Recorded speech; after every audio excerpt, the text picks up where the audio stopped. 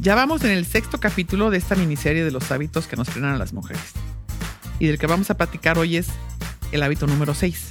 Ponemos nuestro trabajo por encima de nuestras carreras. Es decir, cómo históricamente las mujeres hemos puesto nuestro actual trabajo por encima de nuestras carreras profesionales.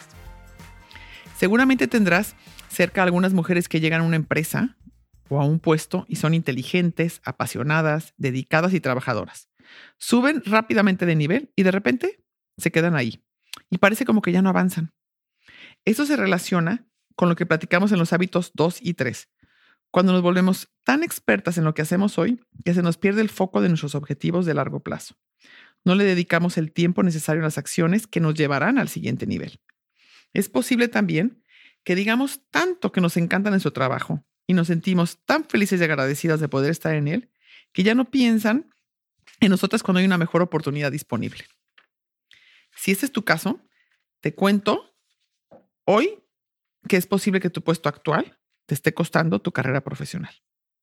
Estás tan enfocada en lo que te toca que te olvidas de mandar las señales de que tú sabes que puedes hacer algo más y podrías estar mandando el mensaje de que no crees que eres capaz de crecer dentro de la empresa. ¿Por qué es esto tan común en las mujeres? Por un lado, es posible que no tengas claridad total sobre lo que quieres lograr o dónde quieres llegar. O tal vez no tengas referentes porque nunca en tu empresa anteriormente una mujer había ocupado ese puesto. Y esta incertidumbre te puede paralizar. Por otro, puede que no estés acostumbrada a tomar riesgos y mejor te quedas donde estás para, no moverle. Sin embargo, según los autores, esto tiene mucho más que ver con una de nuestras cualidades más características, la lealtad. Esto es definitivamente una trampa que nos atrapa e inmoviliza. Nuestra lealtad, tan útil en muchos aspectos y hábitos de la vida, en este caso puede jugar en nuestra contra, pues nos lleva a sacrificar nuestro futuro, nuestras ambiciones y nuestro potencial. Te invito a preguntarte si estás tú también en esta trampa, si te sientes estancada en donde te encuentras hoy. Si te sientes así, hoy es un buen día para empezar a trabajar en tus metas de largo plazo. Como lo platiqué en los capítulos anteriores, es importantísimo que seamos muy claras y que compartamos con los demás nuestras metas, que se sepa a dónde queremos llegar. Y por supuesto, revisa también en qué áreas necesitas desarrollarte. Y cuando las tengas identificadas, apúntate al curso, lee los libros, busca videos en YouTube, escucha podcasts y haz lo necesario para estar súper preparada y lista para cuando salga una buena oportunidad, seas tú la que la tome.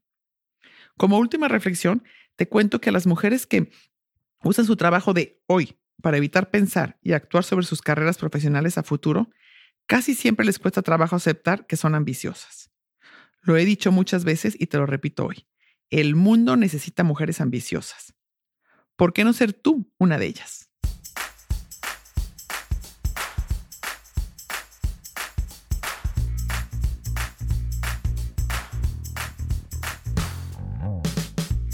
Esta semana llegamos a la mitad de los 12 hábitos que nos frenan a las mujeres. Cuéntame, ¿cómo vas? Me encantará saber qué cosas de las que he platicado a través de estos 6 capítulos te han hecho sentido y cuáles has aplicado en tu vida. Sígueme en Instagram, me encuentras como marisalazo.oficial. Puedes mandarme un mensaje y lo leeré emocionado.